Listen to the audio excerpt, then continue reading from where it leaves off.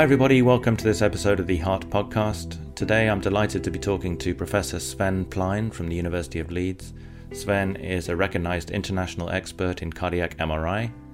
We talk about a recent review that he's published in Heart, and we also highlight opportunities for trainees who want to learn more about cardiac MRI and discuss a day in the life of an academic cardiologist with an interest in cardiac MRI. I hope you enjoyed the show.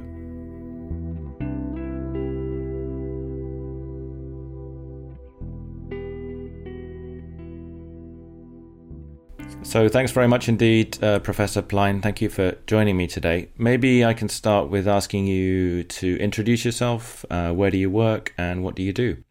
Yeah, thank you very much for the invitation. Very exciting to talk to you today.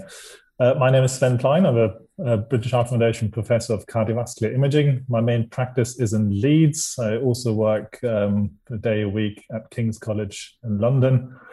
And I'm a bit of both. So I'm a clinical academic. So I do lead the clinical cardiac MRI service in Leeds, but I also lead a large research group, which is mostly focused on cardiac MRI, but also does other imaging. Thank you very much, and thanks for joining us today. And I wanted to get you on, Prof, because you've just recently written a very timely review, which is called Cardiac MRI, New and Emerging Techniques and Applications. For those listeners who aren't as familiar as you are with current CMR practice, perhaps you can give us a sort of a snapshot of what a typical, maybe ischemic heart disease clinical CMR study looks like. How long does it take, and what kind of information can we generally derive from it? We in Leeds do about 2,500 clinical cardiac MRIs. I would say about 40% of those for ischemic heart disease, particularly the question of inducible ischemia. Then a large chunk are viability testing, so looking at the presence of scar infarction, and then a lot of scans on cardiomyopathy and a few on other things like pericardium, aorta, etc., etc. So there isn't probably a standard cardiac MRI protocol that covers all of those things. So cardiac MRI is very versatile, and depending on what the clinical question is, the protocol will be varied. But there are some sort of basic commonalities between all the scans that we do. So every scan starts with some anatomical overviews, so the really quick pictures that you take that show you the thorax, typically from the neck to the upper abdomen, in very quick, very thick sections and three orthogonal planes. This just helps us to identify where the heart is, because not everybody's heart is on the left-hand side and not everybody's heart is in the same angulation. So we use that just to orientate ourselves, but it also gives us a bit of an overview of other things that happen in the body. So we can see lung lesions, we can see upper abdominal lesions sometimes. The kidneys are sometimes included, so we often see kidney cysts, liver cysts, thyroid abnormalities, so lung tumors and other things. Then from there, we typically acquire orthogonal cine images. That's very much like 2D echo, just that the imaging planes are not sort of taken on the fly and planned on the fly, but we use images that we've taken before to then identify and plan the subsequent planes from the images already acquired. So you sort of take a line across or a section across what you can see on the previous images, which makes these images very reproducible. So we always get, as long as the radiographers know what they're doing, a perfect 2-chamber, 4-chamber, and alpha track D.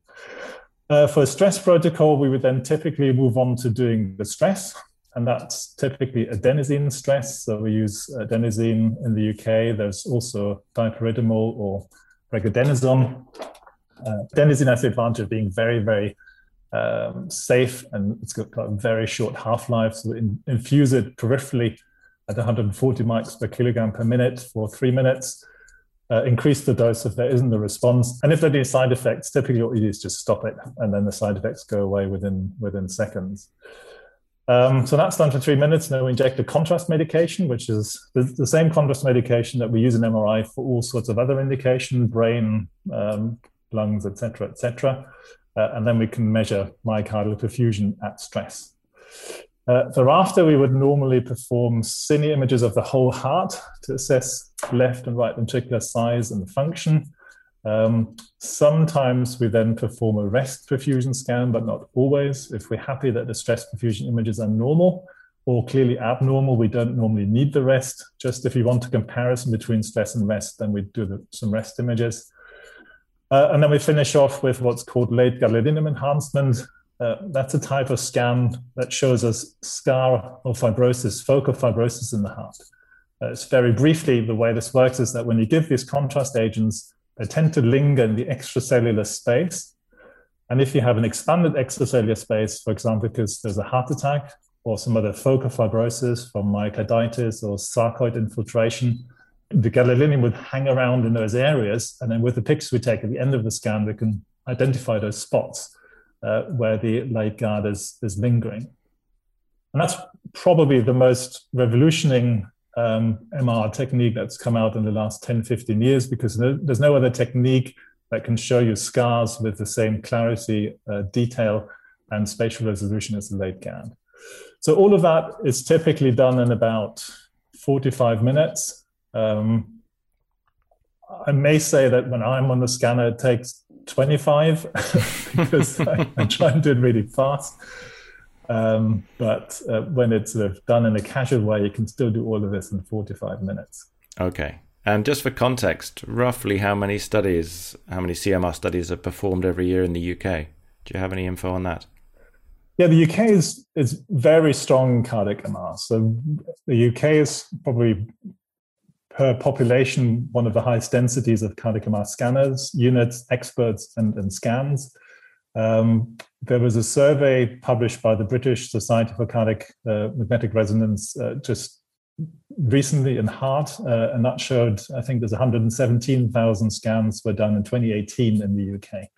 That doesn't sound a lot, and if you compare it to other MRI investigations, it's still only, I think, about 5% of all the MRI scans that are done in the UK, so it's not a massive number, but it has grown by, I think, around 10% year on year. The survey was done some years ago, and then both the number of centers has gone up to, I believe now, around 84, but also the number of scans in the UK is growing every year. And that's partly because the guideline indications for cardiac MR have expanded. The latest, pretty much every of the latest guidelines by the ESC and the American colleges now includes a recommendation for cardiac MR. And as MR becomes more established, more of those indications become level 1. So as a result of that, people obviously also then use cardiac MR more and more for clinical indications. And what would you say is the limiting factor to not having more scans performed per year? Do you think is it a cost factor? Is it insufficient radiographers, consultants, doctors, machines, or a combination of all of those, do you think? Yeah, so in the UK, situations are again a little bit different to other countries. In many other countries, it's reimbursement. Because reimbursement in the US, for example, is a real problem. It's very poorly reimbursed. In some countries, there's a conflict between radiologists and cardiologists, which luckily in the UK we don't have. So in the UK, it's very much around having dedicated scanners, having people who are keen to do it. And yeah, I think we're in a very comfortable position in the UK. So we are growing and there's lots of keen people and it's a very well-established modality in the UK. But also, I mean, the 5% compared to general MRI also means there are a lot of other indications for MRI in general. It doesn't necessarily mean that we're not doing enough cardiac MRI scans, just compared with neuro and other indications. And of course, we have a lot of other cardiovascular investigations that are equally important and useful, like CT, echo, etc., which doesn't necessarily exist for brain imaging or imaging of the legs and joints, etc. Right, absolutely. And let's move on to discuss this most recent review, which does focus on much more cutting-edge techniques that are not yet mainstream. The first thing you talk about is 4D flow CMR. What is that, Sven, and how might it be used in practice? Yeah, the purpose of the review was slightly different. So it wasn't to take people through a bread and butter cardiac MR protocol and indication. I think that's been reviewed previously in the journal in other issues. So the intention here was to look at what's maybe around the corner, not quite a clinical practice yet. And that's the thing that I find exciting about MRI and cardiac MRI in particular. There's always something new. So I've been doing this for about 20, 25 years now. And in that time, so many new things have come along, and it seems almost limitless the amount of new inventions and technology modifications that MRI has the ability to provide. And then we can use those technological advances to look at new things and find out different things and look at the heart in different ways. So one of those is 4D flow, and the name implies it's not like standard flow imaging. Cardiac MR and MR in general does flow imaging very well, and it's done this for, I guess, forever, for 30 years or more. Typically, we prescribe a 2D plane that, if we wanted to measure flow in the aorta, would cut orthogonal to the ascending aorta, for example, and then we would measure the flow across that imaging plane. And with the flow comes the velocity. But with that single plane comes some limitations. Of course, the heart moves through the cardiac cycle, so there's some through plane motion. And if you want to image the flow in the aorta and the pulmonary artery, perhaps the branch pulmonary arteries and somewhere else, then you have to do several different acquisitions, and then you may not necessarily be able to compare them all. So 4D flow means that we're taking a flow image that considers 3 flow directions, and it does it in a time-resolved fashion. So that's the 4 dimensions. So we can acquire a 3D volume. So instead of just having one plane that runs through the area of interest, we take an image that covers, for example, the entire heart and aorta. And then we have that big data set, and that also gives us then flow in all the directions possible. So it kind of implicit in that this takes quite a long time because they're acquiring a massive amount of data, which is why this is relatively recent, because in the past it would just have taken forever to acquire this. But with lots of technology tricks, we can now do an acquisition like this in about 5 to 8 minutes. Okay. And that then gives you a whole data set of the entire heart. And if you know echo, we can do 3D flow now with echo. And it's a little bit similar to that, but you can, after you've acquired all of this data, you can reconstruct it in any way that you like. So you can put an imaging plane over the mitral valve. You can also slice follower than the mitral valve. It's very exciting. So you can get rid of the through plane motion. You can also look at track the flow by particle tracking. So you can have pretend particles that enter the heart, for example, on the right side. You can track them, how they spiral through the different heart chambers. Wow. And this can all be done post acquisition. You can, as you said, you go back and prescribe planes any way you like. That's fantastic. Yeah. There are now several softwares, professional softwares that allow you to analyze images in this way. And it's all still a little bit time consuming, and it's a little bit sort of early days, but there are really clear advantages. For example, as I said, you can measure the flow in all the valves, so it's much more accurate than in assessing shunts, for example. You see very nicely abnormalities in flow, for example, in bicuspid aortic valves. There's the tortuosity in the ascending aorta, which links with the shear stress on the walls and the risk of dilatation of the aortic wood. So a lot of research applications at the moment, but it's one of those things that I expect to transition into clinical practice relatively soon. The technology is there, post-processing is getting there, and it is really a step change to what we used to do in just the recent past. Fantastic. And let's move on to the second area that you highlight in the review, which is diffusion tensor imaging. I've heard of this being done in oncology for sure, in MR, but how's it used in cardiac MR? Yeah, it's another one of those things where cardiac MR always seems to come later than other organs, and that's because the heart moves so much.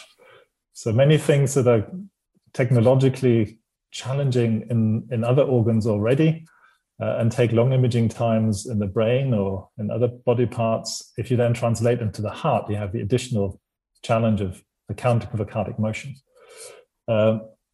So DTI, diffusion tensor imaging, has been around for quite a long time in the brain, in oncology, and it's now with speed up of acquisition and with just advancing technology, it's also making its way into the heart. But perhaps, unlike 4D flow, still a little bit earlier, or quite a lot earlier, when you're thinking about clinical application.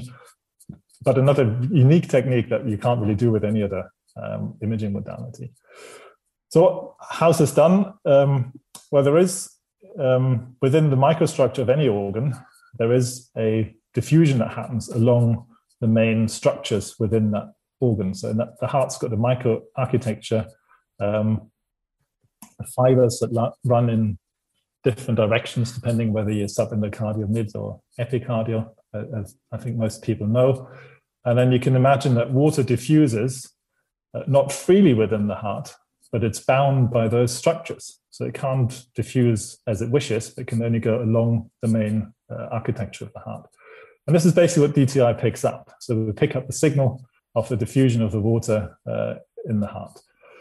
And then if it works well, and again, the acquisition is sort of in the order of 5 to 10 minutes, then you can see images that show you this microarchitecture, and you can pick up the different fiber orientations. In the brain, this is used, for example, to track the direction of nerves, to see when there's cancer, when there's tumors, how nerve fibers track around those or through the cancer. In the heart, the interest is more in disruptive cardiomyopathies that change the architecture of the heart. Hypertrophic cardiomyopathy changes the architecture a lot. Of course, myocardial infarction does the same. And there's a lot of interest in research around how this disruption of the natural microstructure of the heart, the normal microstructure, might be related to the origin of arrhythmias, of adverse remodeling, and clinical outcome. So we do a fairly large study in Leeds, BHF funded, with my colleague Erika Dal Armelina, who's looking at the effects of myocardial infarction on diffusion tensor imaging. And I know that colleagues at the Brompton have a major interest in hypertrophic cardiomyopathy, congenital heart disease.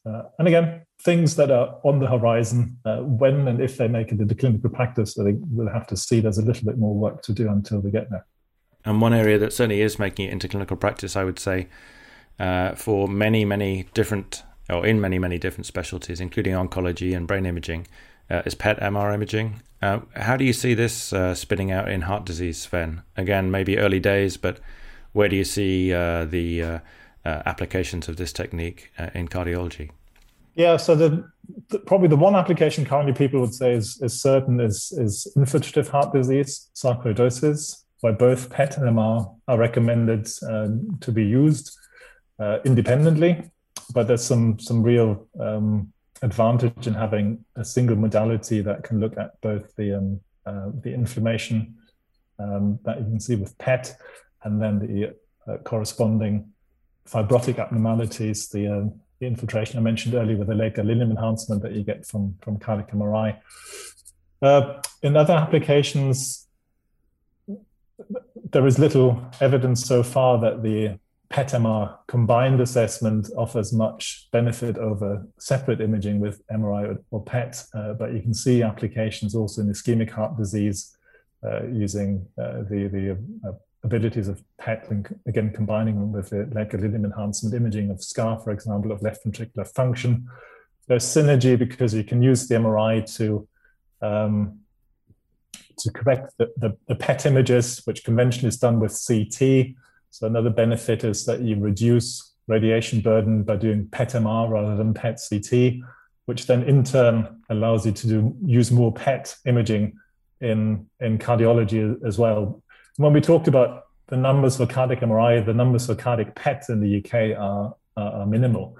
And I guess one of the reasons for that is availability, but there's also cost and radiation dose. And one of the benefits, as I mentioned, of cardiac MR combined with PET here is a lower radiation dose. Not necessarily, unfortunately, lower cost, because the PET-MR machines are expensive. So this is a bit of a challenging area, but for many reasons, including you need specialists and experts in PET and MR to come together. So currently this is only done in a small number of centers, but very intriguing results. And let's take a step back, if we may, in the last 5 minutes or so. Maybe you could tell the listeners what important developments have happened in cardiac MR during your career. What things have really changed the game? I mean, you've already mentioned late gadolinium enhancement, but what other things have come along that have really piqued your interest and perhaps changed things for the good over the last 20, 25 years?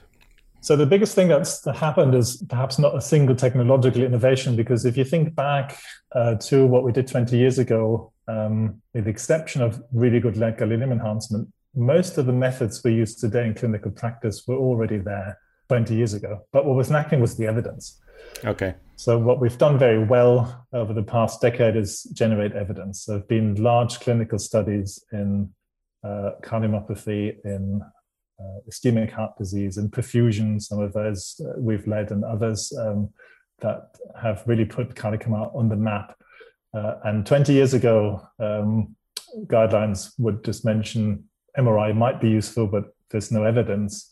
And luckily today we have the evidence for those established methods. In terms of technical development, cardiac MR today is much easier. It's much more reliable. We have very reliable ECGs, certainly at 1.5 Tesla. You stick the ECG on, it works almost every time. We are considerably faster than we used to be. And these are processes that are still ongoing, but they are, if you compare how we scan today compared to 20 years ago, I think it's reliability, speed, image quality is a little bit better, but it was already quite good. But it took a little bit longer 20 years ago. And what advice would you give, Prof, to trainees coming through, young cardiology trainees who are thinking about getting more into imaging and particularly into CMR? What would you say to them? Are there any learning resources or fellowships that you might point them towards? So those who really want to specialize and want to maybe run a cardiac MR service themselves at some point, they need to spend a fair bit of time. And the most successful ways of doing that is to take time out and do a degree. Luckily, there are quite a lot of centers in the UK that offer clinical research training fellowships, either through internal sources or sometimes by seeking funding from the BHF or other funders. So that would give you 2 or 3 years of really intensive clinical training, but also research training, gives you some publications, improves your chance of getting a job as a consultant. So that would probably be number one. Some of those are listed through BSCMR on their website. Some of them are a little bit hearsay. Sometimes it's in the BMJ. But there's also looking around which centers do cardiac MRI in the UK from PubMed or from other sources, and then just writing to the people who do that and express your interest. It's not always easy to get a job for one of those because they're fairly competitive. And when we interview, we always have between 10 and 20 applicants. Most of them are SD4, 5, or 6, have got an imaging background, have 1 or 2 papers. So if you want to distinguish yourself from the crowd, then I would go and just try and get some first-hand experience. So find your nearest cardiac MR center, knock on the door and say, look, can I just, can I sit around for a bit and learn from you? Can I do some reporting with you? Use all the web resources that they are. The International Society for Cardiac Magnetic Resonance, SCMR, has a lot of education material on its website. Becoming a member is really cheap for trainees. It costs, $50, I think. There's the recording of the meetings. There's a level 1 course. BSCMR also offers courses. So there's a lot of opportunities if you just check out what's available from BSCMR and SCMR as a step in. Of course, you can also get clinical training as a registrar from your local cardiac MR unit. But we all know the realities of clinical training, and it can be very difficult to fit that in.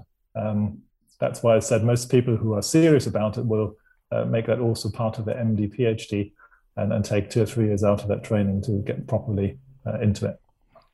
And finally, Prof, what is it about being an academic CMR consultant that really appeals to you? What is it that's kept your interest all these years? I guess no 2 days are the same. I mean, you're always doing new challenges, coming up with new solutions. Oh, it's exciting every day. It's never tedious or boring. No, I mean, every job that you do for a long time becomes repetitive to an extent. But as I mentioned, cardiac MR I find exciting because it's changing rapidly. There's always something new, something to develop. So we do both. We do clinical practice, we do clinical trials, but we also do methods development, and that's exciting for me, just to try and make something work that didn't work before, try and make something better that worked a little bit but not quite right. And combining that with clinical practice is quite satisfying, because in our unit over the last 20 years, we've always taken the things that we've developed as soon as they're validated also to our NHS patients. And because of the developments generally making better pictures or giving new insights, some of which we've discussed today, it's quite satisfying to see the work that you do in research to immediately translate to patients. That's a satisfaction, I guess, that not many academics get, because often the more laboratory-based research has a long lead time before it makes an impact on patient care. For us, that's almost imminent. As soon as it worked, we've tried out and applied to patients. And it's satisfying to see that. And I also have an aesthetic pleasure from seeing a beautiful image. So if we take an image that's really impressive, I mean, sadly often it represents an abnormality for the patient, but being able to take an exquisite picture of it and then showing the relevance or a facet of the abnormality that wasn't previously visible has a sort of aesthetic appeal as well. So you're an artist at heart. Fantastic. Well, thank you so much indeed for taking part. It's been really interesting to talk to you, Sven. And I will make the paper free for several weeks after the podcast drops, if it's not already free. And I will encourage people to read it. The figures in there, as you suggest, are really strong. And there's a really nice table as well, which highlights the advantages and disadvantages of each of the techniques you mentioned in the review. So thanks very much for your time. It's been a real pleasure. Thank you.